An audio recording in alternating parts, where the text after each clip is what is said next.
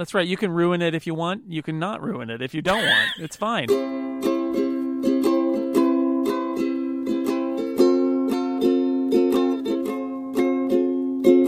Jason Snell, founder of The Incomparable and host of Upgrade, Download, and many other podcasts. What'd you have for breakfast? What I have for breakfast most days, Brian, which is English muffin, toasted, all the way to the right on the little slider on the toaster to make it as crisp as possible, ideally without being burned. And then some peanut butter on it. And then sometimes I put jelly on it too, but not today. It's just peanut butter. So all the way to the right. All the way to the right. That doesn't burn it? Usually I'm the first person to use the toaster in the morning. And so the toaster isn't warmed up or anything. And so all the way to the right actually does not burn the muffin. It makes it crispy, but not like blackened and smoking or anything like that. But I have found that when my son has beaten me to it and has toasted something, then I need to watch it more carefully because at that point it will burn it if it's already heated up. I mean, you have to think about what it must be like for that toaster every morning. Like, it's got a lot of pressure.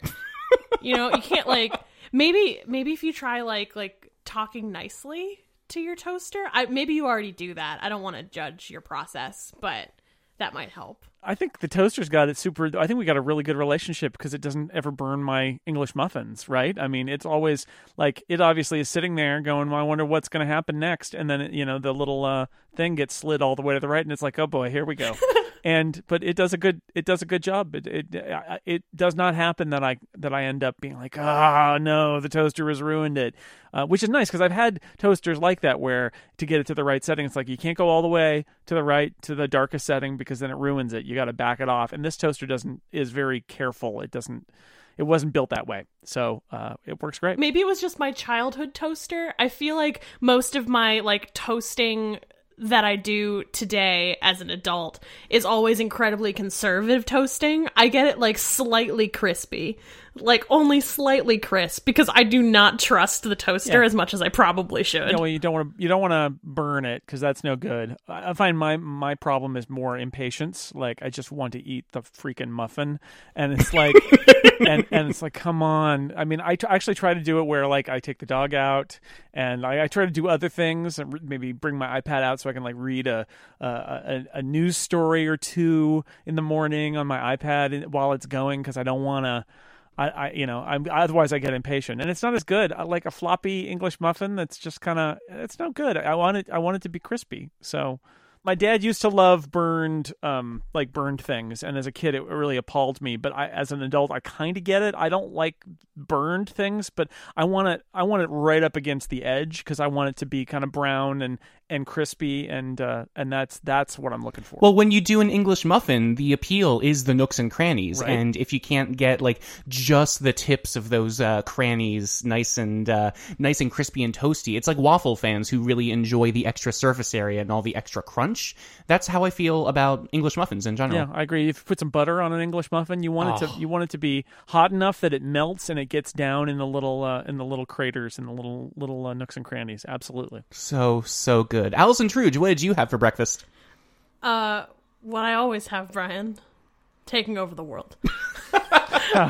Today, I had my actual now canonical breakfast of overnight oats, which is a new one for me. I feel like I used to be pretty judgmental of people that could prepare meals the night before, but I have now become that person because I don't want to make breakfast myself in the morning.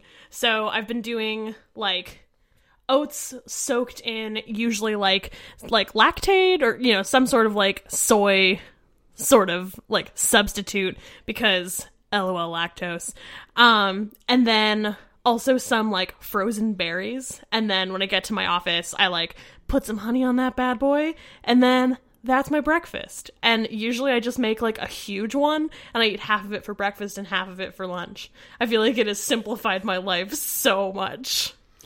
The way that you use milk substitutes in overnight oats, so the lactose isn't an integral part of the process to you? Well, I mean, it can't be. It'll make me ill.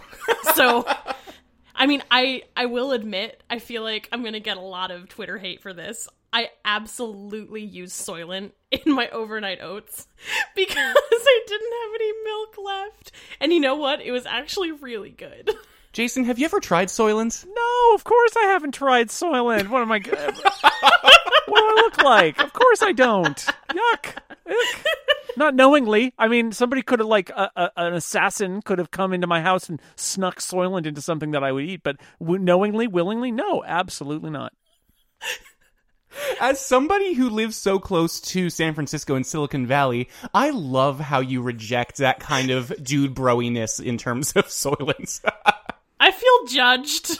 I mean, what is yogurt but Soylent that is natural? But anyway, I to each their own about Soylent. I don't understand it at all. Yeah, no, I don't. Drinking goo instead of food.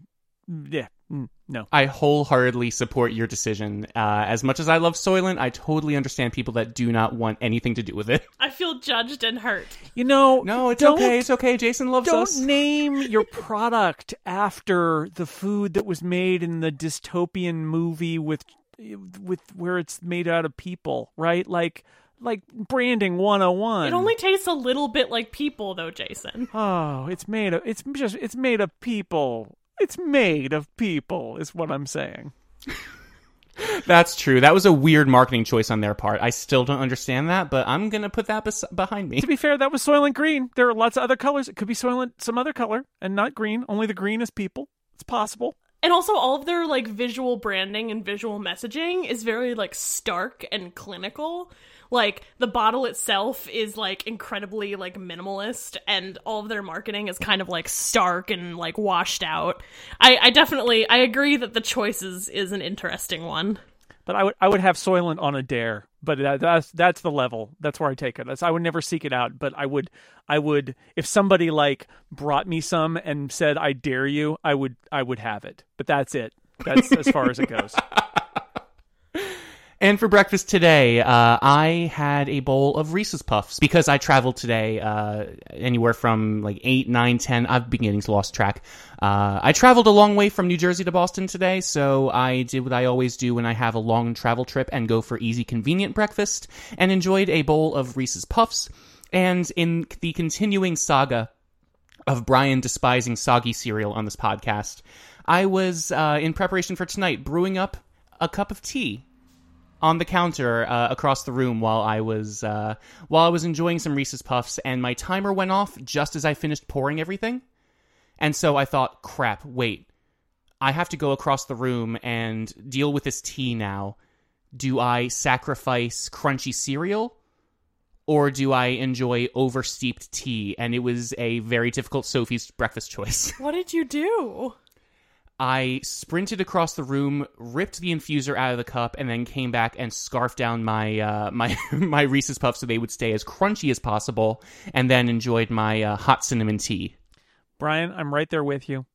Nothing more stressful in the morning than I actually here's one. I get the tea for my wife and for me, and I get milk out of the refrigerator and put it because my wife has milk in her tea. So I put honey in my tea. We can get to the tea stuff maybe later. I put milk in her tea, and then because I only have 2 hands, I take the 2 mugs back to the bedroom, and then I come back out. If I'm having cereal, then I come back out and put the milk in the cereal.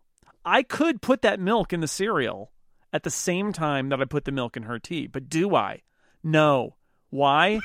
Because there's the round trip time all the way to the bedroom where I'm trying not to spill the tea, and then all the way back out. And that's like, no, the moment the milk hits the cereal, it's like a ticking time bomb. You gotta be ready to eat it the moment that the milk hits the cereal, or why are you even playing this game? Jason, you're on Team Crunchy? Oh yeah, absolutely. Yes. No, it's got to be that way. The other week, it actually happened where my daughter needed me to do something for her in the morning before she went to school. I can't even remember what it was, and I had just poured the milk, and it was like, but I can't.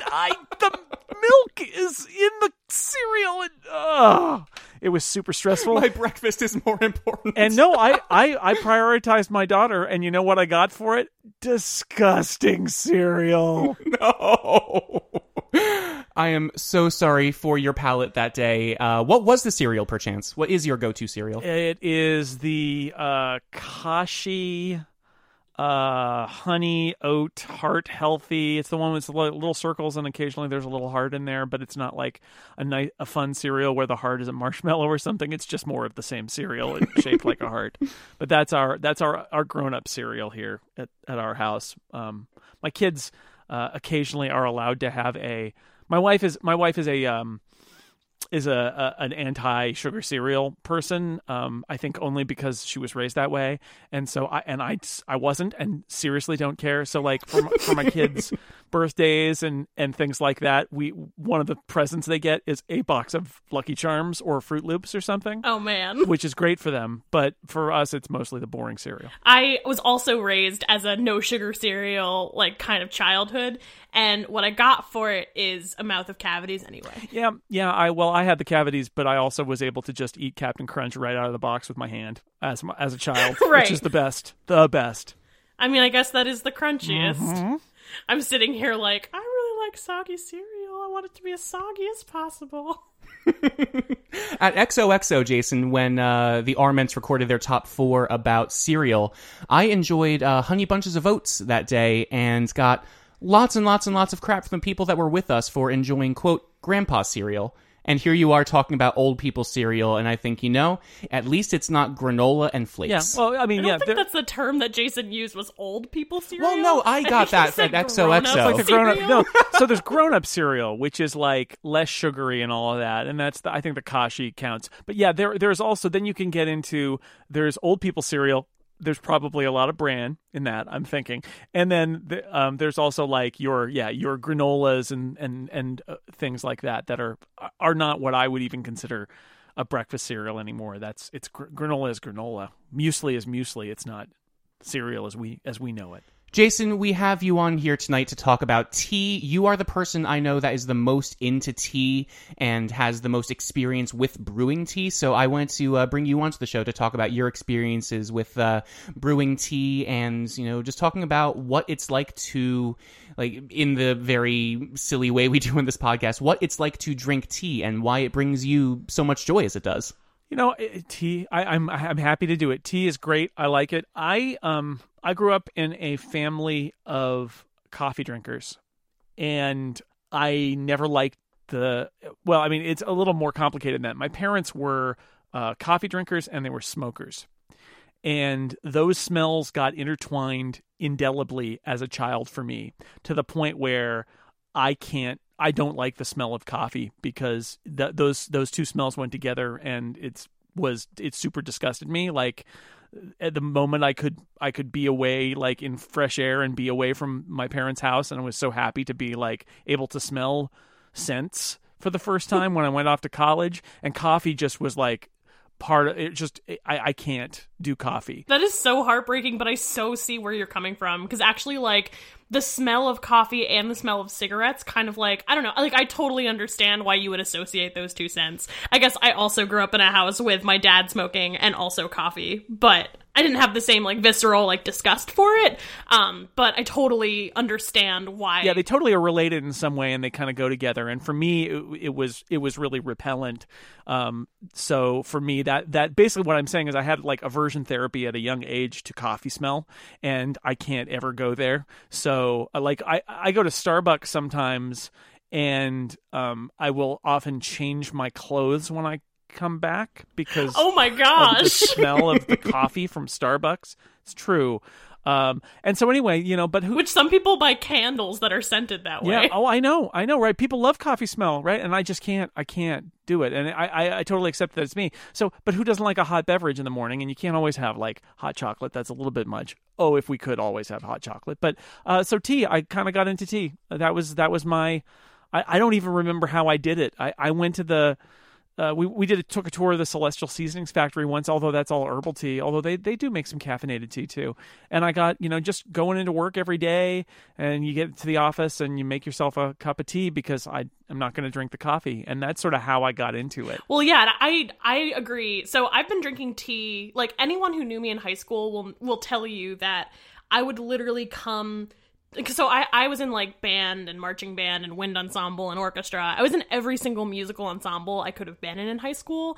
And so every single day of the week I had to go to like some sort of early morning ensemble. And every day I did that, I brought some different sort of tea latte that I had made myself in the morning. And it was actually something that I forgot that I did. And then I was hanging out with one of my like high school friends recently, and they were like, hey, do you remember that you used to do that like all the time? And I was like, oh yeah. Like I had a ranking of like all of my favorite Earl Grey brands, like organized by like how much bergamot was in them. Like there was this extra bergamot one that I loved so much. And so I totally understand that. And like I really love coffee, as we've discussed on this podcast, but I feel like tea is a very different kind of caffeine in the morning. Like it doesn't make you jittery. Even the strongest teas I've had don't like make me feel like I'm like jittering. I feel like it's a really great way to start your morning. Now that I like don't really drink hot beverages anymore, which is I think an effect of living in New England, and like having iced coffee even in the middle of a blizzard. But yeah, I totally get it. And that was something that I did for a very long time, particularly tea lattes. So, Jason, tea for you wasn't a caffeine thing? It was a hot beverage thing? Well, I mean, it's a combination of those things. It's a hot beverage thing and it's a caffeine thing. I like caffeine. I'm a big fan. It very rarely makes me jittery, but I do think it has a positive effect on me, and it rarely has a negative effect on me. So I do like to have it. And it's beyond that, a couple milestones. The Celestial Seasonings factory tour was interesting because I had known it as the place where you get, your sleepy time tea and your lemon zinger tea, these gentle herbal teas. But they had a tea in the shop there called Fast Lane, and I'll just tell you, you can if you Google it, Google image search it, you can see the label on Fast Lane is like a superhero flying two sleepy workers into the sky. Don't all of the Celestial Seasonings boxes have like bears on them? Or No. am I just thinking of the Sleepy Time box? I think you're just thinking Sleepy Time. The lemon zinger is like a lemon and a lightning bolt. They have. If you go to the factory, you can see the original artwork that they commissioned to put on the boxes. The originals are actually up, or at least they were 10 years ago or whatever when I went there. I would really love that. Celestial Seasonings was a really big tea moment for me. Wildberry Zinger still brings back so many memories. Yeah, that's one of my daughter's go-to ones. Anyway, Fastlane was formulated to just be a gigantic caffeinated blast, and I was like, oh yeah, this is the stuff. And then I don't think I started really drinking tea every single morning until, I don't know, maybe 10 years ago. I was talking to a friend of mine who's a doctor, and he was talking about how he gets up in the morning and at like 5 in the morning, and he runs, and then he does all this stuff at home, and then he goes into the office. And I said, how in the world do you do that? And he said, caffeine. And I thought, oh, well, he's a doctor. If it's okay with him. And I was like, all right, then I'm going to do that. And I'm not sure that was that pushed me kind of even further into it. But definitely a black tea is my preference in the daytime, obviously not at night because I don't want to keep myself up all night.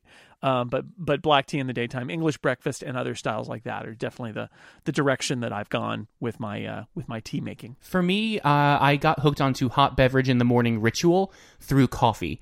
And as I went on through college, I realized I could not enjoy coffee after like 4 p.m.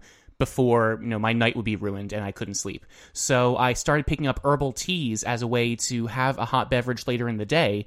And to me, that's like, whenever I want a hot beverage, I have to think about how much caffeine I want.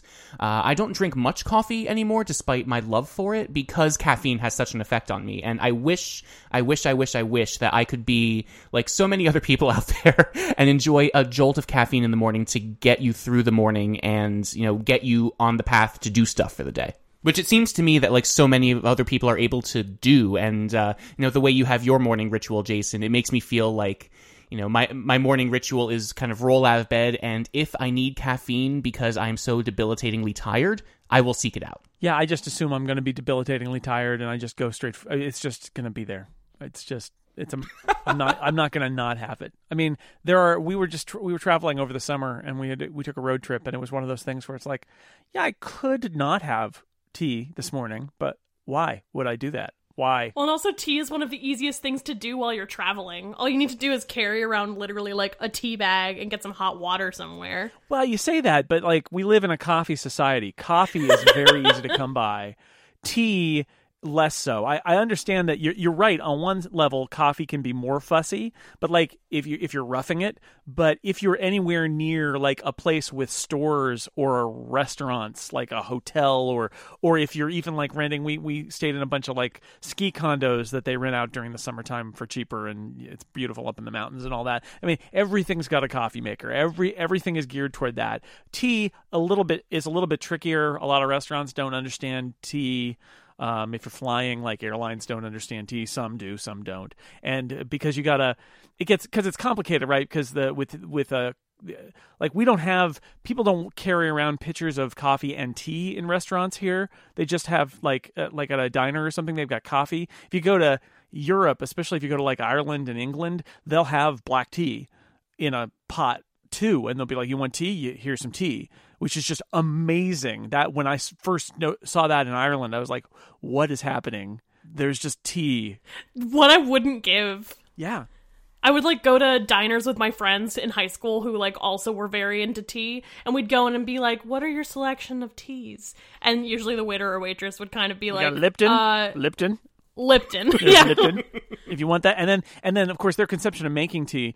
Tea there's a little bit of fussiness required for tea because you can't keep the bag in there the whole time, right? So and people don't understand that who don't drink tea. So they're like, yeah, I just put this bag in this hot water that's not boiling probably, and it's just going to sit there for a long time, and that's going to make tea, right? And it's like no, that makes really bad stuff that is not tea anymore. That makes bitter, awful badness. I mean, my favorite thing that happens in diners is when they bring you a cup of hot water and then the tea bag on the side.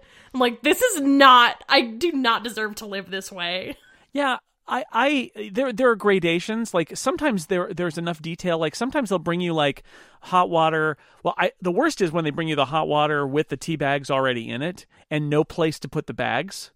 And it's like, ooh, I can't leave those bags in there. Like after 3 or 4 minutes, they got to come out. And then where do I put them? And then you're like, I will oftentimes like take the saucer. If they've got a teacup and a saucer, I'll take the saucer and I'll park the bags on there. But that comes back to like, there's this complexity in tea making that people who are not tea drinkers don't understand. And it's not like a super wine kind of like fussiness that's all about like the ritual. It's like literally the longer you leave black tea, especially bags in there, it oversteeps and becomes like horrendously bitter and awful and not drinkable anymore. So like you got to get them out there. They like the cereal and the milk, Brian, like that.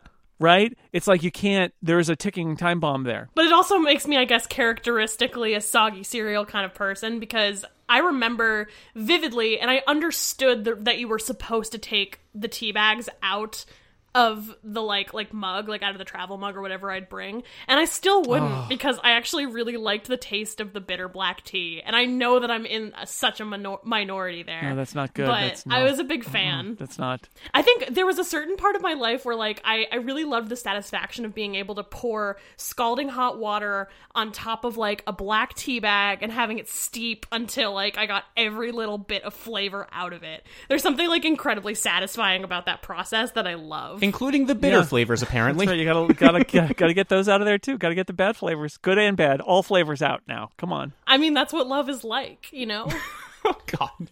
When you think about the fussiness of extracting flavor-soluble molecule or water-soluble flavors from different materials like coffee or tea, the amount of fussiness that goes into it is slightly different. I can't think of any analog in tea to like, well, an AeroPress makes this kind of smooth cup, but a French press makes this kind of oily cup. Like in tea, it seems like it's a lot simpler in terms of the actual mechanics while still being just as important to do right. Well, but you can still get as fussy about it as you want. Like you can still get to the temperature of the water, and like you can like time out. Like black tea, you're supposed to steep, I think, like 6 minutes, and green tea 3 minutes. Like, it gets into different variations and how long you're supposed to soak it. There are a lot of rules. Yeah, there are a lot of rules. Yeah, and like you can't squeeze the tea bag. That is the cardinal rule as to Well, not getting the bitter flavors in your cup. Maybe, although some of that I think is just a cultural thing. It's just like, do you put your milk in first, or do you put the milk in the cup first, or the milk in after the tea in the cup? Like, there are some reasons why you might choose to do one or the other, but it's also a cultural thing, a class signifier. There are lots of different things that go into it. I'm not sure how many of those are real and how many of those are not real, but there's definitely some of it that's real, for sure. Like when you go to a fancy third wave coffee shop where you can buy an $8 Chemex of coffee that was just freshly made for you, when they do tea, I've seen places go as extravagant as, here is your big teapot with the infuser inside and a little tray for it, and we're even clipping on a timer to show you when this timer goes off, you remove this and you enjoy your tea then, no before. Yeah. That's actually really convenient. That's very nice of them. I mean, they could also just wait until it's steeped and then pull it out and serve it to you right then, but they got other better things to do, and they just give you a little timer. That works too. That works great. Well, that's probably designed for people like me that actually kind of like the bitter flavors, and they just want to leave the tea bag in as long as they possibly can. That's right. You can ruin it if you want. You can not ruin it if you don't want. It's fine. Everybody, because the customer's always right. Jason, you mentioned traveling with tea earlier. Can we talk about thermoses for a second? How do you travel with hot tea? Because I know you went on that big trip a little while ago. Well, I bought a thermos for it because I'd never had a thermos before. I mean, I've never had. I had some travel mugs that I use occasionally, but I'd never had like a real proper like vacuum thermos thingy. And I bought one. I bought the Wirecutter's Choice, which is this Zojirushi travel thermos thingy, and it was great. I mean, we used the one day that we didn't have access to hot water. We made tea, or we didn't even make tea. Did we make tea, or did we? I think I just boiled water and put it in there before we left the previous place, and then the next morning we made tea, and it was warm and not hot at that point, but it had stayed warm in the thermos. The problem with the thermos, as great as it is there's like a right temperature to drink tea before it gets kind of disappointingly cool, but it's not like fresh off the boil. When it's fresh off the boil, it will burn you. So the problem I had with a thermos is if I put the tea in fresh off of the boil or fresh off of the steep, then, and I did this the other day when I was driving to down to Apple for a briefing, and like the thermos did its job. It was too hot the whole way. Oh, no. And I kept drinking it, but it was like, it could be a little cooler. And I should have just like unscrewed the cap and let it kind of like, it needed to be down, I don't know, 5 or 10 degrees. It was just a little bit too hot, but it's pretty amazing, the physics of it, that you can keep something that way. Because what I do at home is our teapot will keep things pretty hot for about an hour, and then after that it kind of gives up, and then if you want to drink more tea after that, then it's into the microwave with it. And because there is like a right temperature, and sometimes I'll put it in for 30 seconds or a minute, and I'll be like, yeah, it needs a little bit more, because there is, I don't know what that range is, but there's like a good drinkable range that I like to have the tea at, and sometimes it's too hot and sometimes it's too cool. But also, like, is it really breakfast if it doesn't hurt you? Well, that's a good point. I mean, I would. Most important Don't meal. get me wrong. I would rather it hurt me than it just not be hot enough. I would take too hot over hot enough. I think that was on my OkCupid profile. Yeah. It sounds. I mean, yeah, I think so. That makes sense. It's a words to live by.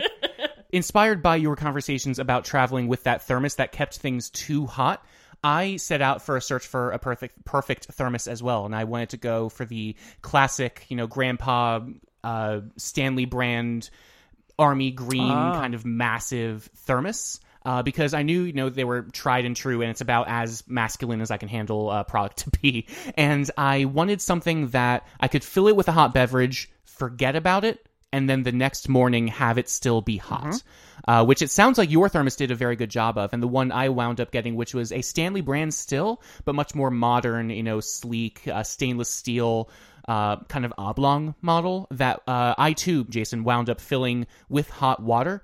and then using that hot water throughout the day for things without having to reboil, a big thing of water. So I kept a stash of cold brew nearby so I could have hot water or hot coffee with it. I steeped tea with it at one point, and it worked relatively well, but I also have a small, Teavana brand, which is like the hot topic of tea, it sounds like. I have a Teavana brand tumbler with an infuser inside for travel, which is nice, but it still doesn't do you can do the infusion while traveling, but it's still a little bit of a hassle. I was talking to somebody on Twitter today who mentioned there are models where from the outside, while it's closed and steeping, there's a latch you can pull that'll separate the tea from the water, say, while you're driving after 5 minutes go by. It sounds like a wonderful, wonderful world of, people that can brew tea on the road. There's a lot of gadgets out there. I mean, on our road trip, we generally, there was one day where we were at a hotel restaurant. It was the day we drove home, actually. It was our last day, where we asked the lady at the diner when we were done with our breakfast to, if she could give us a fill up of our thermos, and what did we do? Yeah, I think I made the tea. I think I made the tea in the thermos, and then pulled the tea bag, I think it was a tea bag, and pulled it out. We did it that way. But most of the times, we've got a couple of those little in mug infusers, basically, and that's what we did when we traveled. Is that I brought those with us, and a thing of loose tea, and I would just put a teaspoon in each infuser and pour the boiling water over it and let it sit for 5 minutes or 4 minutes, and then pull them out, and we had mugs of tea, and it's pretty straightforward, pretty easy. It's about as easy as it gets. And I mostly did that because we got a lot of loose tea in the house, and the loose tea I like it better than the stuff that we've got in bags if it comes to that. Mm-hmm. And so that's what we brought, and then we brought a little Ziploc with some tea bags in it for things like the diner where they've got Lipton, and you're like, I got my own tea bag, just give me the water. I feel like that's one of the things about tea that I really love is that there's something coffee is always like it's a cowboy thing and rah, masculinity, it's so toxic, rah. But I really feel like tea, I definitely appreciate that we live in a coffee drinking society, and it was not the most easy to just go to a place and drink tea, but also tea is one of the one caffeinated hot beverages that you can make that is acceptable, that you don't need a fancy gadget to brew. Whereas coffee, I guess you could cook coffee on a stove top, but no one would do that. So you need some sort of device, whether it's an AeroPress or a French press. You need a thing to make it, whereas all you need to make tea is boiling water in a cup. And so I think that's for a while in college, that's what I was drinking, not only because I loved tea, but because I was I can't afford a Mr. Coffee. And also, clearly, if I had a Mr. Coffee, Brian would break up with me, as we noticed in the Joe Steele episode. Hey. Yeah, the tea. Look, but these things can be as fussy or as not fussy as you want them to be. I got into loose tea because we got the tea robot now, but first I had a tea pot with a strainer kind of in it, and so you'd put the loose tea in there and then fill it up, and we had my wife knitted a little a cozy for the teapot, so it would stay extra hot. And then, after 5 minutes or 4 minutes, you pull the strainer out, and then you've got the little teapot, and you can fill it up and put the cozy back on to keep it warm. And it was all really nice. So I got the loose tea. But, that was mostly because of that hardware. But they make really great tea that comes in bags. And although I think Americans have this inferiority complex about tea, that tea bags are bad, I think it's that fussiness showing through, where it's you care more if you have the loose tea and then you do it yourself. But the fact is, if you go to England, where and the UK in general, where they are really tea is part of the national identity, they all use tea bags. It's not fancy to do loose tea. Loose tea is nice, and most of the tea I drink is loose tea, but there are lots of good tea bags, and the British use tea bags, and they know better than anyone about tea. So tea bags are fine. And then and to your point, once you got tea bags, all you need is hot water. All you need is hot water, and you can have tea. And that's what I love about it. Yeah, you drop it in, count. You can wait 3 minutes and take it out and have good tea, or you can just leave it in there and have whatever that is, and you're good. Call it an Allison Truge. Yeah, it's the Truge tea. Although, also, fun fact, if you go to the Cantab Lounge in Cambridge, Massachusetts, and you order an Allison Truge, you will get a glass of whiskey with tears in it. Anyway, to your point about, like, people in the UK, I actually, like, early in my college career, I was dating a British dude, and I was, like, so starry-eyed, like, he was talking about, like, PG tips, and I was under the impression, I was like, oh, that's, like, really great tea.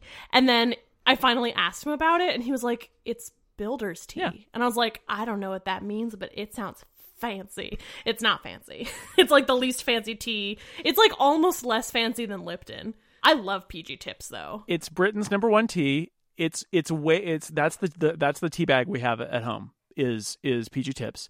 It's Britain's #1 tea. And they come in the little triangles. It has got the neat bag, the little pyramid bag. It is way better than Lipton.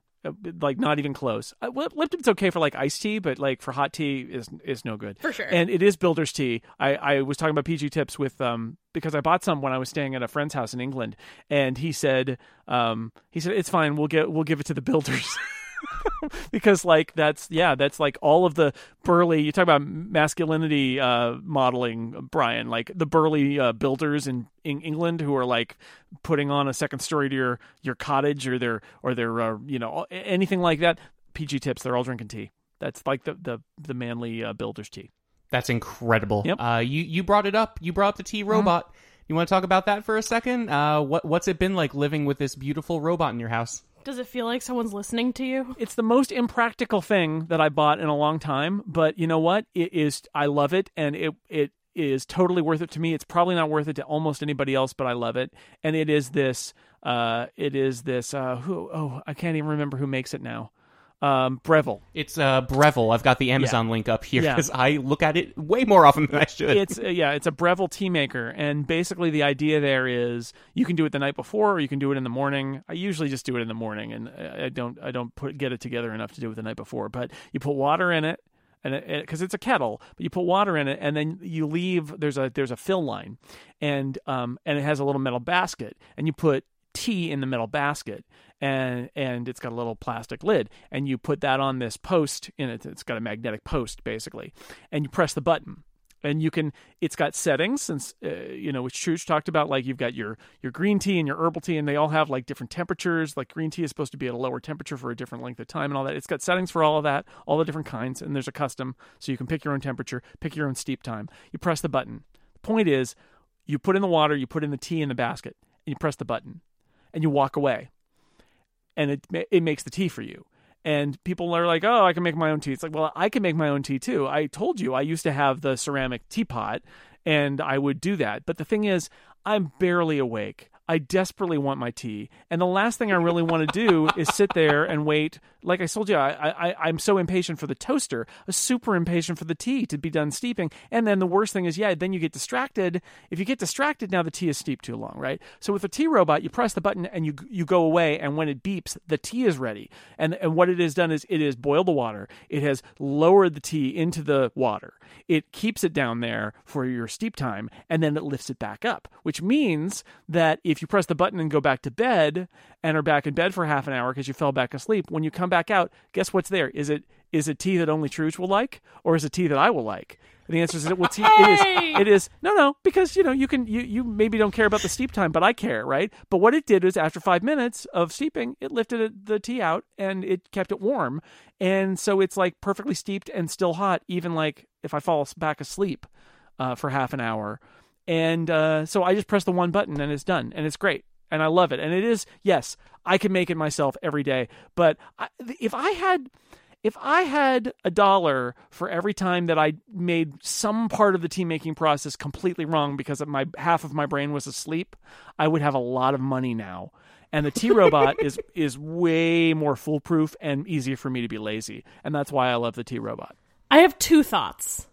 The first is that I feel like a tea robot wouldn't solve the problem that I most have with tea, and like honestly any hot beverage that I make myself, which is I make it and then I forget about it, and then it's cold and then it's awful. So one of the nice things about the tea robot is that after it's done, for the next hour, it keeps it at that temperature. Whoa.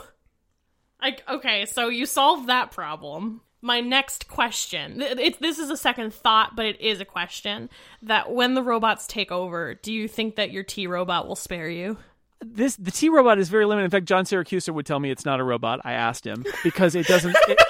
In fact, I asked him if it scuttled around on the countertop, would it be a robot? And he said no, it would need to get off the countertop and move around the house, which is why I thought I now need a robot butler to bring me the tea when the tea robot, because the tea robot beeps and I'm back in bed and I'm like, but who's going to bring me the tea now? And the answer is nobody, because the tea robot doesn't move. So there are some holes in my strategy here. But I would like to think this is a primitive enough robot that the other robots aren't going to want any tea. Really, it's only for humans anyway. So I think we'll be okay. But is it like your toaster? Is it like your toaster where like you guys have a really good relationship, so you know it treats you really well? Like, is it that sort of relationship? Yeah, the tea robot never leaves me down. Never lets me down. It's a faithful companion, and I clean it. Every couple of months I give it a nice cleaning so it's all shiny and happy. Would you say it's never going to give you up? It might give me up, but it's never going to let me down. I will oversteep your tea anarchy style. Oh God, I have a tea robot too. It's my boyfriend. He brings me the tea as well. And I've already declared that it won't move, so it's therefore unable to run around and desert me. You and I have talked enough about sous vide that, like, you and I both know the extreme, beautiful, wonderful convenience of sous vide, in addition to having amazing food at the end of it. This tea robot seems to scratch all of those itches as well, in terms of prepping early, pushing a button, walking away, and having it come back, or you being able to come back and have it be perfectly made every time, with no regard to time. It'll keep it warm for up to an hour after. Like with sous vide, you can leave things in the bath as long as you'd like, and it's not going to affect the food overall. It feels like an appliance that works with your life in a way that most others don't. Yeah, and that it is a luxury, right? Because you could do it all yourself. But what is technology other than a thing to make us make our lives easier by doing things that we could do ourselves but would really rather not? I'll also point out that I would think that the tea robot is more silly than it is. I would think that if I didn't grow up mentioning my parents and their love of coffee, we had a coffee robot when I was a kid. You would literally put coffee beans in this and water in this, and every morning at like 6 freaking o'clock in the morning, what do you think would happen? The grinder goes,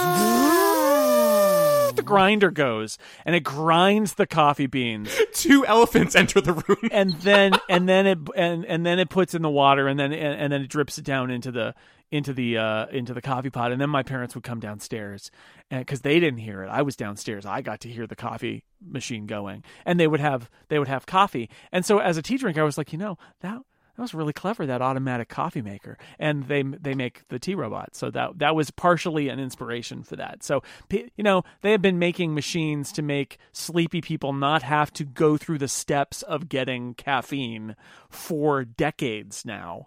And I'm happy to have one in my house. Excellent. Is there anything else you want to talk about?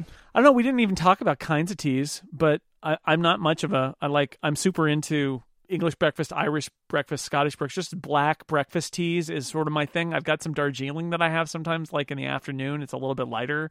I'm not into green tea. I like herbal tea in the evening in the winter. Like I'll have a lemon zinger from Celestial Seasoning or something like that. I got sick a few months ago and was like up all night throwing up and things like that. And then I will tell you, at about like 10 in the morning, when my sickness had subsided and I got to have the first thing I got to drink was a cup of Sleepy Time. Yes. And it was literally the best tasting thing I had ever had in my life. Sleepy Time was actually the first ever tea I had, and I have a concrete memory of drinking it. I was literally 7 years old, and I was sick, and my mom poured me a cup of Sleepy Time, and to this day, if I smell Sleepy Time tea, I feel comforted. It's comforting to me. Totally.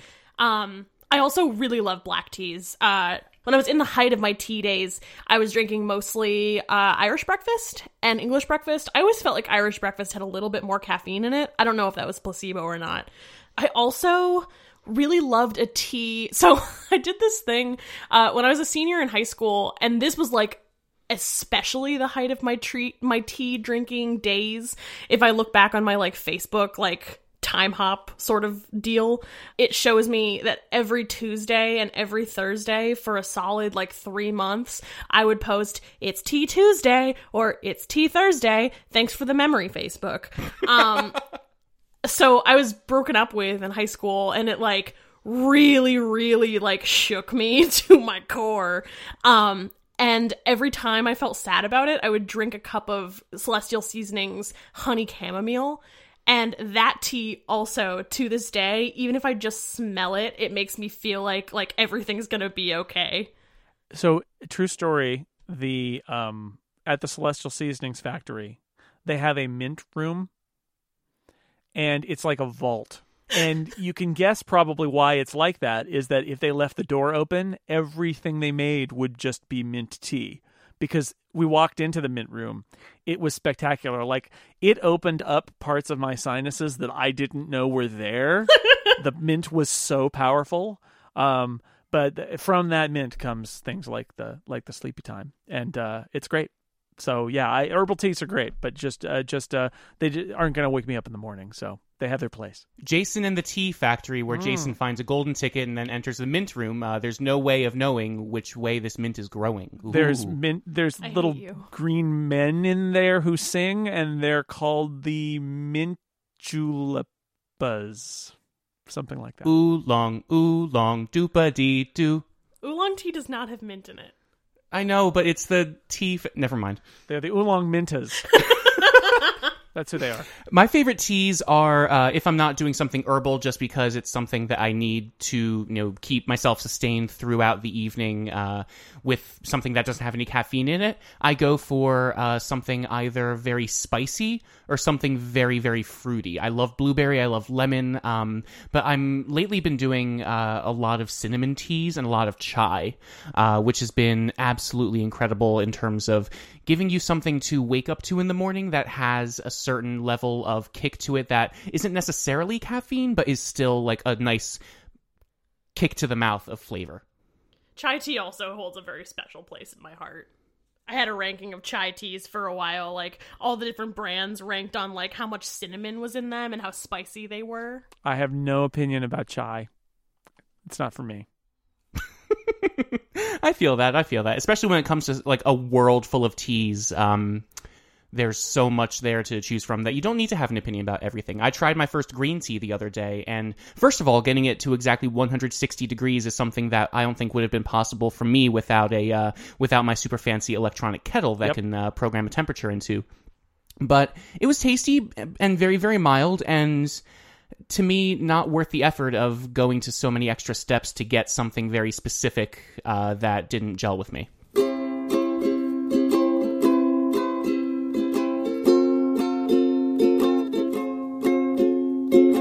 Jason Snell, thank you so much for coming onto the show. Where can we find you online? Where can people that are listening to this find you? Oh, just go to JSnell, JSNELL on Twitter. That's probably the best thing. Or you can find all my things at sixcolors.com, theincomparable.com, and relay.fm. Hooray! Thank you so much for being on. Yay!